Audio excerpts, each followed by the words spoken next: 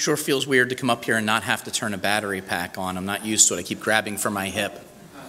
Church, well, first off, kids, normally this is when we'd play a video and you guys would scuttle off to class. So instead of a video, it's me. So go ahead and scuttle off to class for us. Hope you guys have a great time back there with your teachers. For everyone else who doesn't get to go maybe finger paint or make sand art as you learn about Jesus, the rest of us are going to be here this morning, and I'm here this morning to introduce to you our very special guest speaker. His name is Trevor. Trevor is the campus minister for His House Christian Ministries that Meadowbrook has supported for many, many years. This is a ministry that as a church we have a very deep attachment to. Ron, how many years have we been affiliated with His House? I'm putting you on the spot, but you're the His House guy. 40, okay? So this is a long-term ministry that we are involved with. And as you have heard week after week for the last several months, it's a ministry that is finally bringing a campus house to Oakland University right next door to us. So let's give a round of applause for that. We invited Trevor here today to kind of share a little bit of his vision for that ministry, to update us on what is happening with that ministry. Trevor does have a wife and 2 lovely daughters at home. They are not with us today. Hopefully we'll be seeing more of them, but they are quite literally in the middle of their move to come be part of our community here. So let's bring Trevor forward and let's give him a very warm Meadowbrook Christian Church welcome.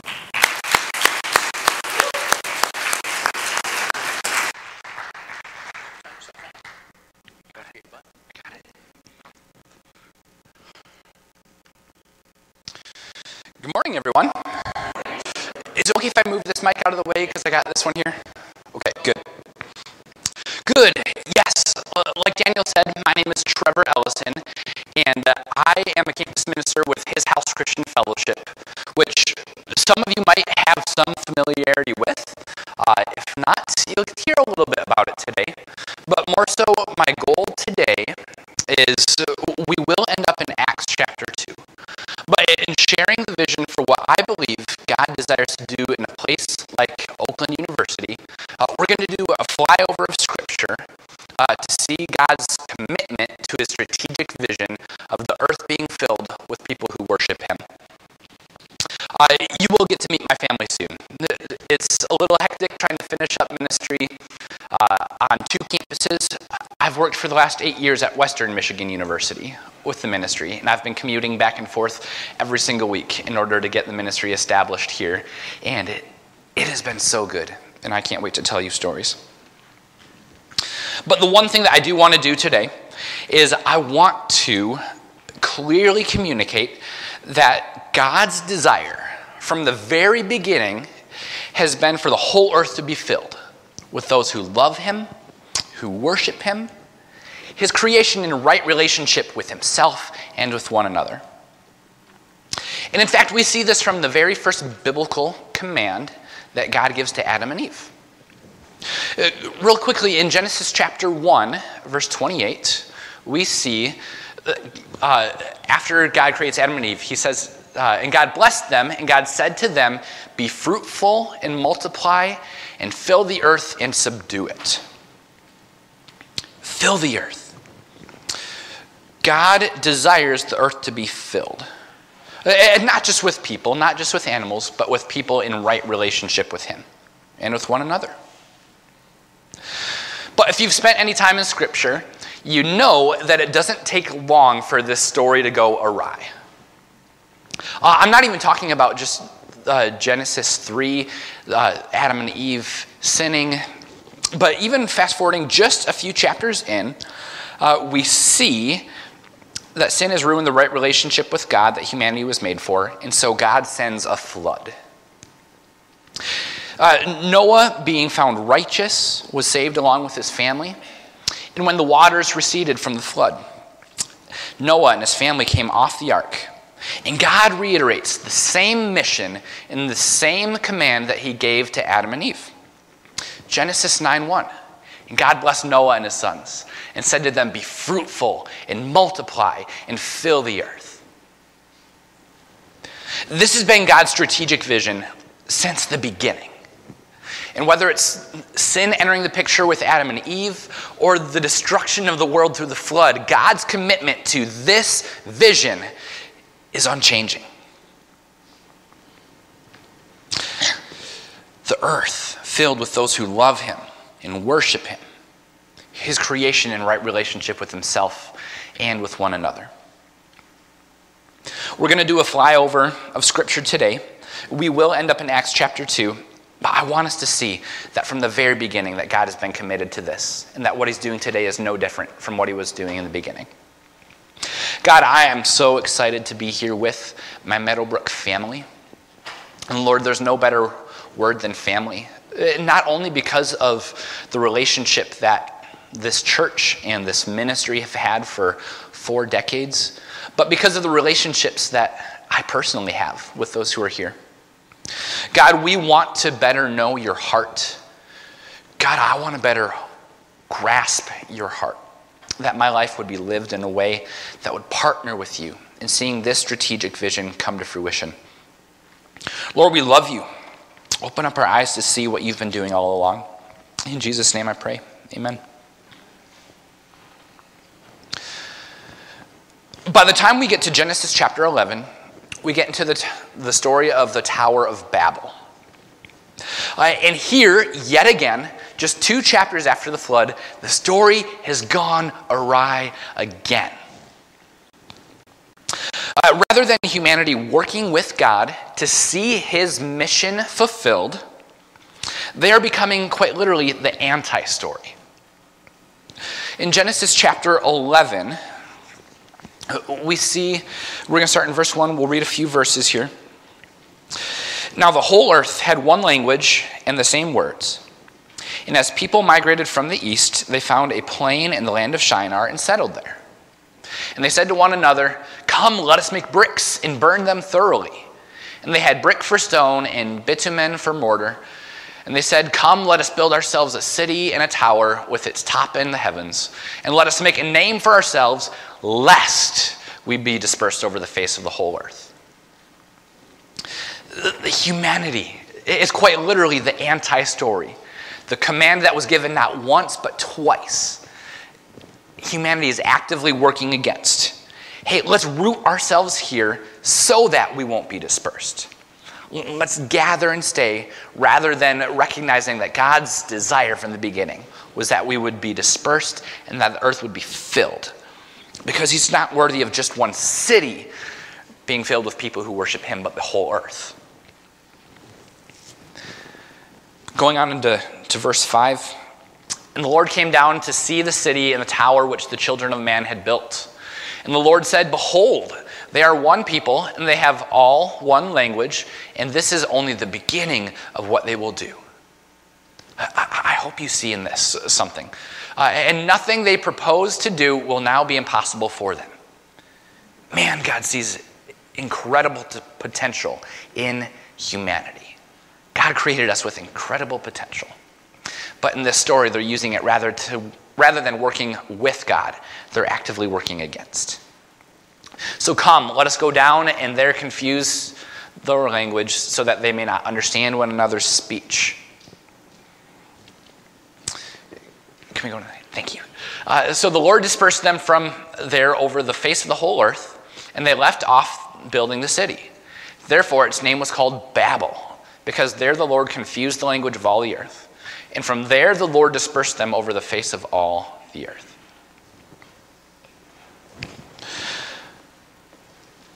God disperses the people. And here we see the beginning of nations as we would know them today. And yes, while dispersing the people and confusing the language is a consequence of their sin of working against God and his mission, I wonder if our understanding of God and his mission would be better served to reframe it. What if, rather than just a punishment, this is actually God's commitment to his original desire? What if, rather than it simply being God's retribution to people disobeying, this is actually him in the midst of an uncooperative partner moving his mission forward even with them? The earth filled with people who love and worship him, a right relationship with him and with one another. In the Tower of Babel, we see God quite literally moving humanity toward this end, that when they wanted to gather, God dispersed them. Yes, there's a lesson that they needed to learn, but can we also see that God in this act is committed to furthering his mission? In dispersing the people from the Tower of Babel, step one is accomplished. The earth is filled. And now that the earth is filled, we see God move strategically toward the second part of his mission, that his people would be in right relationship with him and with one another, which is where the person of Abraham enters the story. In the end of chapter 11, the very same chapter that the Tower of Babel happens, we see the introduction of Abraham and his family. And moving into chapter 12, God invites Abraham to partner with him in his mission. You'll be blessed in order to be a blessing, God says. And God reveals that this is his plan to accomplish step 2. With the Tower of Babel, people are across the earth. Accomplished, fantastic. But now we need to work toward the end of right relationship with God and with one another. And this is where Abraham comes in. God's plan to accomplish step 2 was to work through Abram, or Abraham's family. Genesis chapter 12. Now the Lord said to Abram, "Go from your country and your kindred and your father's house to the land that I will show you. And I will make of you a great nation, and I will bless you and make your name great so that you will be a blessing. I will bless those who bless you, and him who dishonors you I will curse. And in you all the families of the earth shall be blessed." So Abram went as the Lord had told him, and Lot went with him. Abraham was 75 years old when he departed from Haran, and Abram took Sarai his wife, and Lot his brother's son, and all their possessions that they had gathered, and the people that they had acquired in Haran, and they set out to go to the land of Canaan. When they came to the land of Canaan, Abram, passed through the land to the place at Shechem, to the oak of Morah. At that time, the Canaanites were in the land. Then the Lord appeared to Abram and said, "To your offspring I will give this land." So Abram built there an altar to the Lord who had appeared to him. So on top of God promising to work through Abram and his family, he said, "I will give you a land to possess that is your own." Let me give you a little bonus material about me. I'm excited to get to know you guys so much better. My family's going to be moving here in mid-June, and we're so excited for that. But one thing about me is I love to hunt. Are there any others in here any hunters? Only a few. I knew this was going to be a problem moving to the east side of the state. But hey, the few of us were going to band together. I especially love to bow hunt for deer. And my goal at one point is to own land of my own that I can hunt on.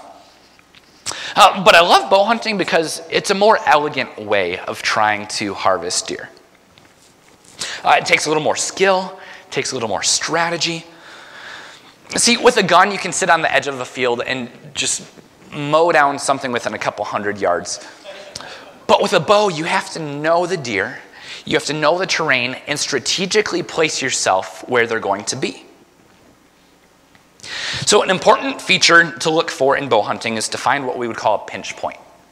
It's a transition area between different vegetation where it's a natural funnel that causes the deer to pass through a narrow strip of land as they're transitioning, whether from like coverage to food source, right? Like you find this natural funnel, and this is where you post up.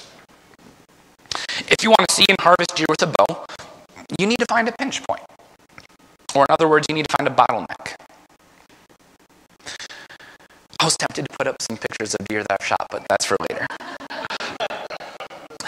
But back to the story, and why did God give Abram and his family specifically the land of Canaan?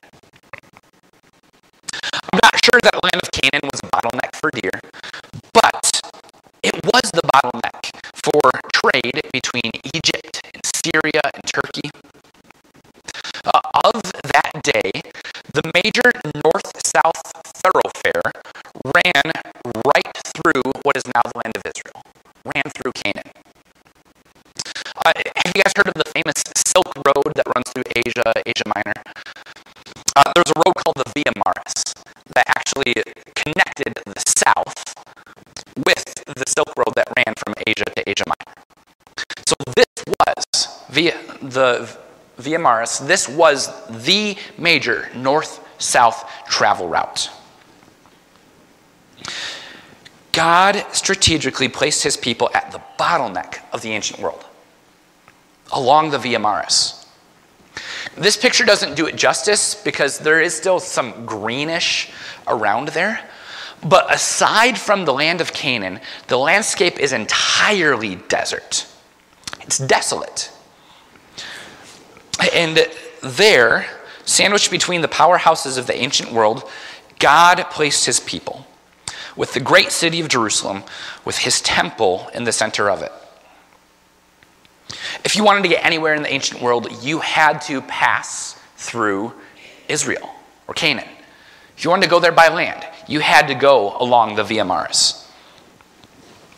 It was this relatively small plot of land on the eastern shore of the Mediterranean Sea, with the entirety of the landscape around it being desert, which means you didn't simply pass through. As you are traversing the desert, you come into this fertile land where there are resources, where there are people. You would stop, you would rest, you would replenish your supplies, you would actually stay for a while. You're not eager to get back into the desert. You're eager to get some rest and to be nourished.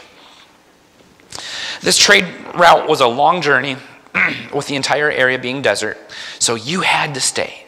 And so this land specifically is where God decided to place his people, where anyone coming through had to stay.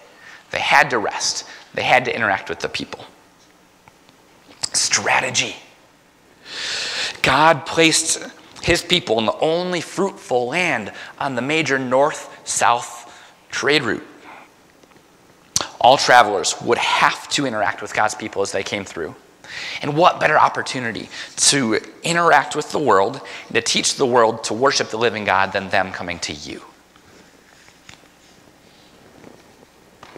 Not only that, but the travelers who entered into right relationship with God would then take this new faith with them home and along the trade route because they couldn't stay. We saw with the Tower of Babel that step one of the earth being filled is already accomplished. But now, with this people in this specific place, this has potential to fulfill the second part of people in right relationship with God and with one another. As the story continues to unfold, we see the nation of Israel failing in their partnership of this plan. Rather than exerting influence as the nations passed through, they fell prey to the influence of the nations. And as promised by God, when they were given the law, they were expelled from the land, and their temple was destroyed. The nation went into exile in Babylon for failing to partner with God in his story. But just like the Tower of Babel, what if this wasn't just God's punishment for failing to partner well, but rather God's commitment to the same vision playing out? The books of Ezra and Nehemiah reveal that some people were allowed to come back to Jerusalem to rebuild the temple and the city, but not everybody. The nation of Israel was still scattered across the then known world. By the time we flip the pages of our Bible to the New Testament, we see the emergence of a phenomenon called synagogues, which we can think of these as mini temples. They were regional or local places of worship for the people who couldn't return to Israel, who couldn't return to Jerusalem. But in order for them to preserve their culture and to worship God, they created these local outposts of worship scattered throughout the world. Small beacons of hope, beacons of potential influence all across the greater Mediterranean. So what if their exile wasn't primarily to punish the nation, but rather God moving forward his mission toward the end that he had been committed to from the start? And this brings us to the first century world of Jesus. Not only is Abraham's family in Israel, in Jerusalem, but scattered around the Mediterranean Sea. And even though they're spread across the Mediterranean, the Old Testament law required that Jewish males travel to Jerusalem for 3 festivals a year. Now, granted, this would have been much easier when the nation was still located in the land of Canaan, but now that they're spread throughout, the Jewish men had to travel hundreds of miles by land and by sea in order to be in Jerusalem for these 3 festivals. It's in this culture, in this climate, that Jesus ministers, proclaiming the kingdom of God. He's crucified, he's risen, and before he ascends, he tells his followers that they will be his witnesses in his mission. Acts chapter 1. We're almost Acts 2. We're going to get there. If we can get to the next slide, that'd be great. Jesus tells the disciples, "But you will receive power when the Holy Spirit has come upon you, and you will be my witnesses in Jerusalem and in all Judea and Samaria and to the ends of the earth." To where would they be his witnesses? To the ends of the earth. Jesus promised his Holy Spirit to his disciples as the power for the mission. But Jesus tells them to wait for him to arrive. Stay in Jerusalem and wait. But has anyone ever wondered why wait? Like, why does Jesus make them sit back and wait for the Spirit to come? I have. And maybe you already know this. Maybe this is a lesson that God has taught you, but it's one that is just so exciting to consider. Jesus was crucified at Passover. It was actually the day, so the Feast of Passover had just happened, and the second feast that all the Jewish men were supposed to be at was only about 50 days later. So all of the Jewish males were in Jerusalem for the crucifixion. Scripture tells us that Jesus was betrayed and arrested on Passover, died the next day, and that he appeared to his disciples over the course of about 40 days. Which means when Jesus gives this command to wait for the Spirit to come upon them, it is just around the corner from the next festival. This would put the ascension of Jesus and the command to wait just days before the next feast when all Jewish men would be gathered. Acts chapter 2. We're there. When the day of Pentecost arrived, Pentecost. We don't see this label for the festival in the Old Testament. This is the festival of weeks, or of the harvest, that we see in the Old Testament. So the disciples would have been gathered to celebrate with all of their fellow Jewish men. But Acts 2 says, when the day of Pentecost, when the Feast of Weeks, of the harvest arrived, they were all together in one place. And suddenly there came from heaven a sound like a mighty rushing wind, and it filled the entire house where they were sitting. And divided tongues as of fire appeared to them and rested on each one of them. And they were all filled with the Holy Spirit and began to speak in other tongues as the Spirit gave them utterance. Now there were dwelling in Jerusalem Jews, devout men from every nation under heaven. And at this sound, the multitude came together, and they were bewildered, because each one was hearing them speak in his own language.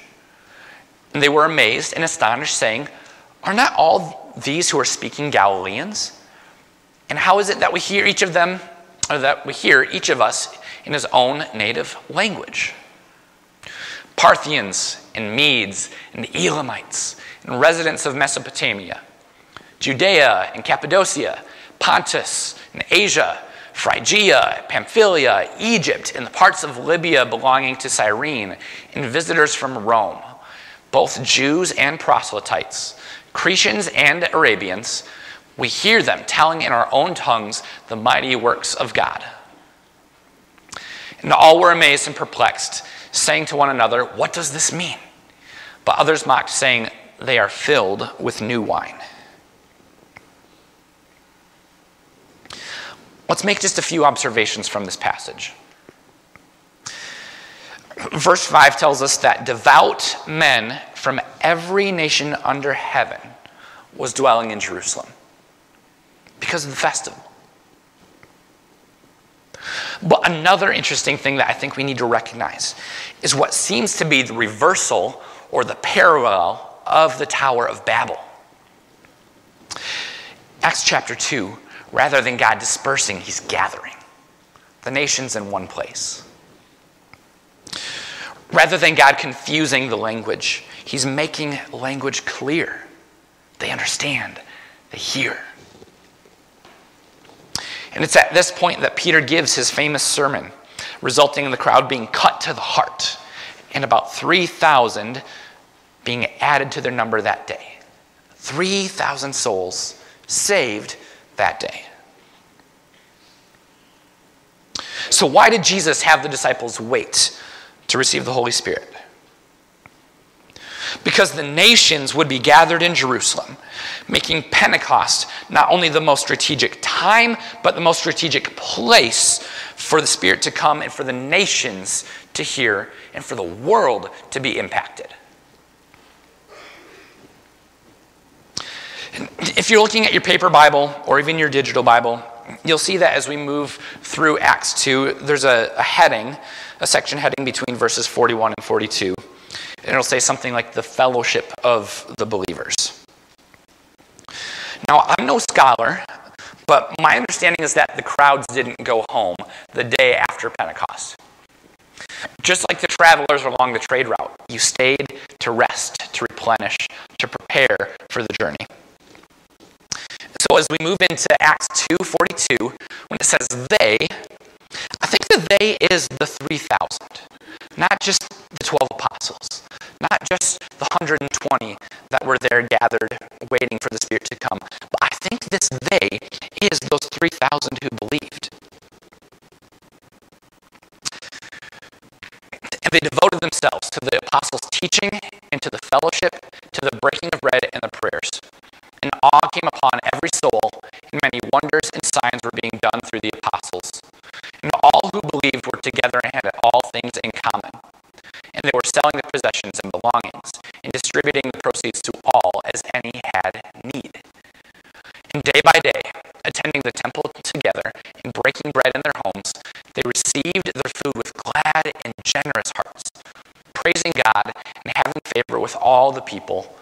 And the Lord added to their number day by day those who were being saved. These 3,000 didn't just walk away from Pentecost with a new set of beliefs or a new theology. They walked away with something far more. This passage of Scripture right here, Acts 2:42 through 47, is one that we love to go to look at God's design for intimate community. The purity of the first century church we often think of. And this is the passage that we often look to study that. And rightfully so. And we see in this passage many things that we ourselves crave in our Christian communities today. A commitment to one another. A profound sense of awe and wonder. Not lulled to sleep by the normal rhythms, but rather getting to see God do extraordinary things.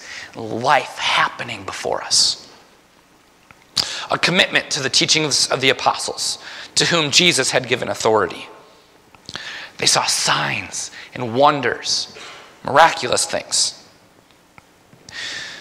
They lived selflessly, selling their possessions to provide for one another's needs.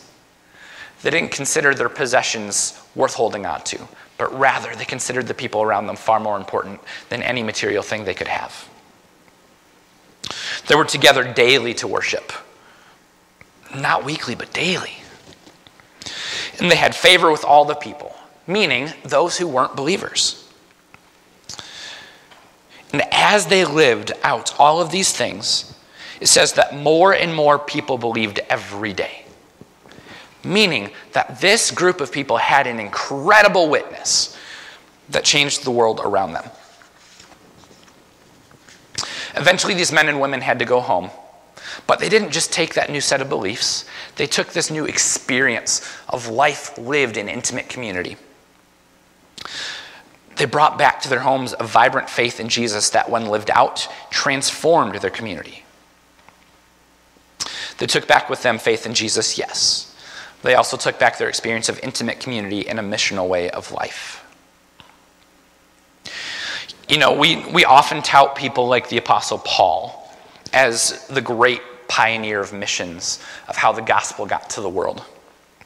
And to a point, that's right.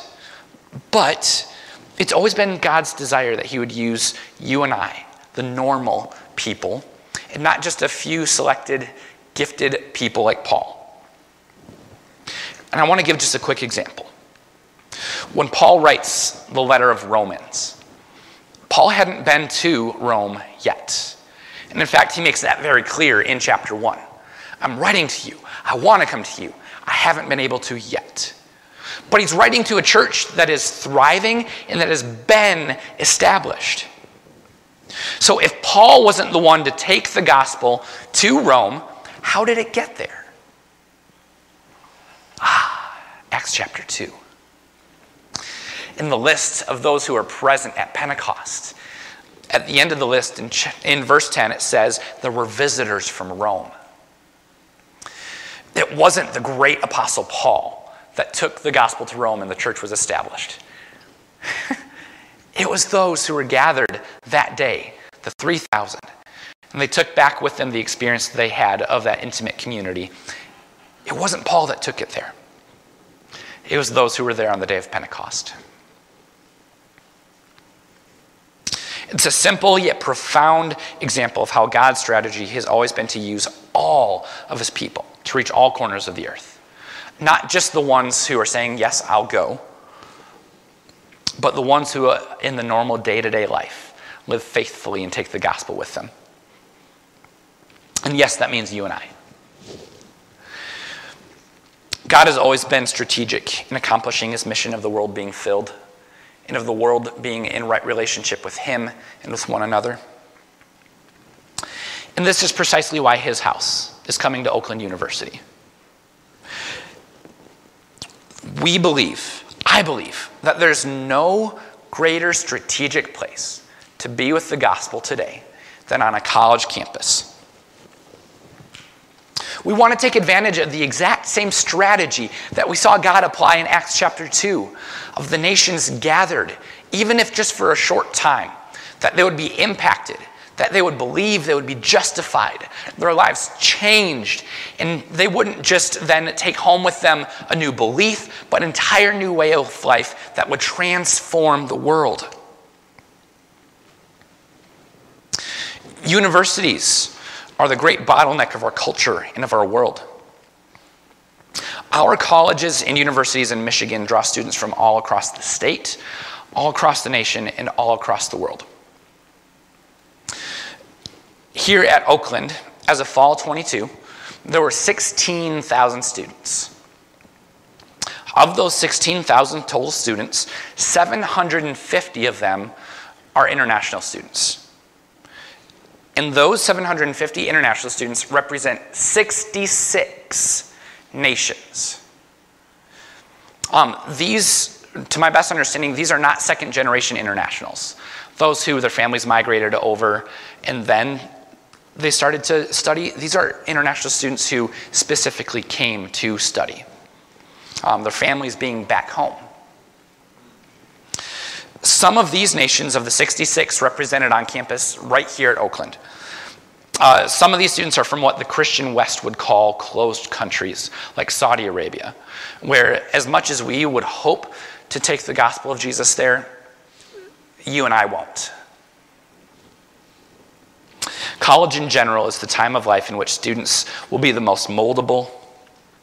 In college, students are seeking the answers to life's big questions. Who am I going to be? Who will my people be? What purpose does my life have? Where will I live? Where will I go? What will I do? On top of this, the flexibility of people decreases drastically after college. You buy a house. You settle into a family. You have financial obligations that keep you rooted in one place. For these reasons, among several others, I'm convinced that a college campus like Oakland is the most strategic place to be with the good news of Jesus.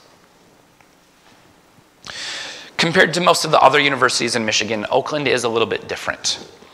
In that, it is primarily a commuter campus. And out of the 16,000 students that attend, only about 2,000 of them live on campus. The other 14,000 commute from the greater Metro Detroit area. I can't help but wonder, is this how Detroit is going to be reached? I can't help but wonder, is this going to be how the greater Metro Detroit area is going to be reached? By the commuter students, who as they interact with Jesus, they come to Christ on campus, learn to live in intimate community with his people, then take home with them, even if it's just a half hour down the road, the new faith that they found and the new life-changing way that they've been given in Christ. I can't help but wonder, is that how this area of the state is going to be reached? By the commuters? Whether or not you realize it, Meadowbrook has already been playing an immense role in the beginning of this ministry. Now, there are plenty of people that I can thank, and I want to name a few. Mike and Linda Tingley have been my mom and dad, essentially, for the last semester, hosting me just about every week when I come. There were several of those weeks that Ron Borton was also kind of my host dad, such as last night.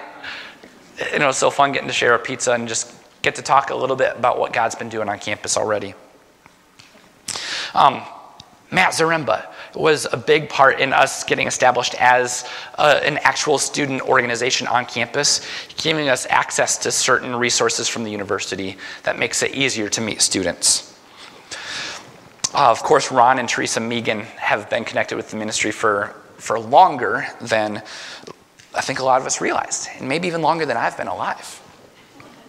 That was not an old joke. I'm sorry, Ron. I'm sorry. There's a relationship there that I want to honor. But I do want to caution us in one thing, though.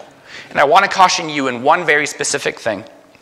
That in the coming weeks, in the coming months, you will hear things like, hey, we are going to establish his house at Oakland University.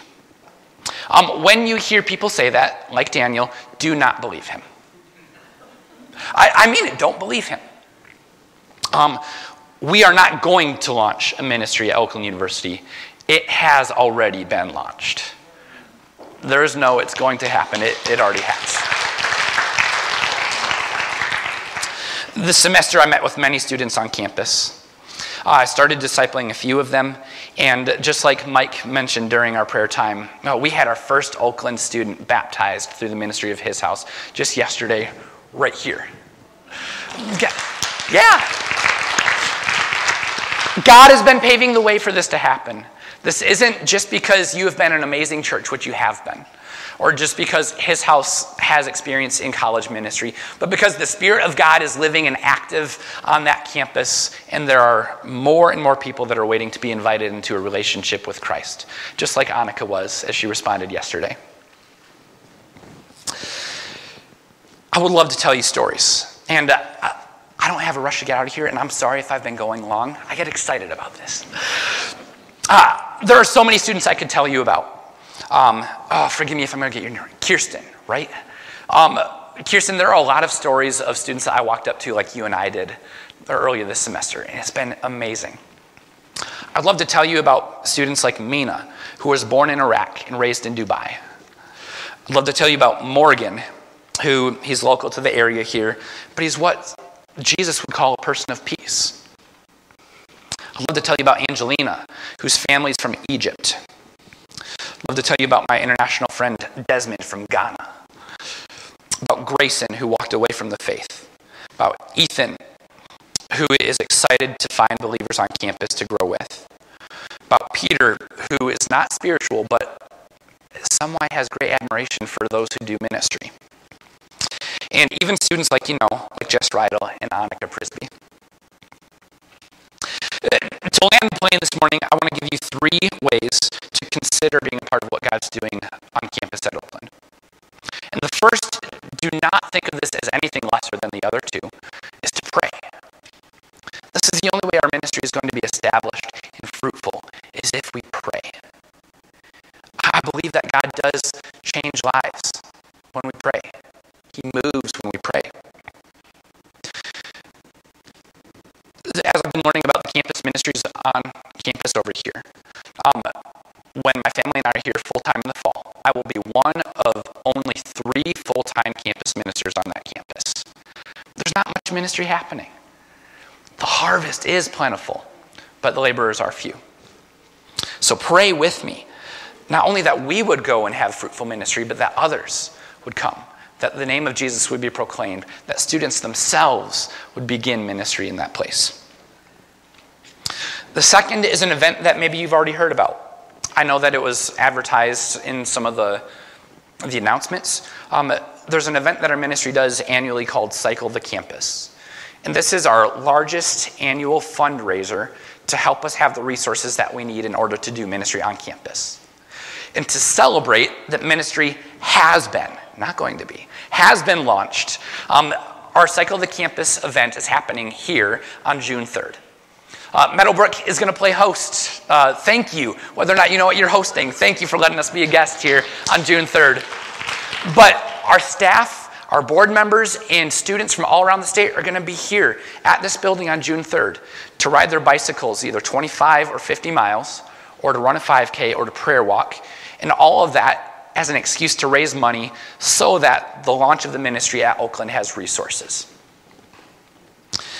I want to challenge you to consider either giving toward that event, or even better yet, ride with us. Raise money with us. It's a lot easier than you think. Don't think of it as something daunting. Mike Tingley is already doing an amazing job raising money, and I'm sure you could get a few tidbits from him. And the third is that we do have a specific Oakland launch fund.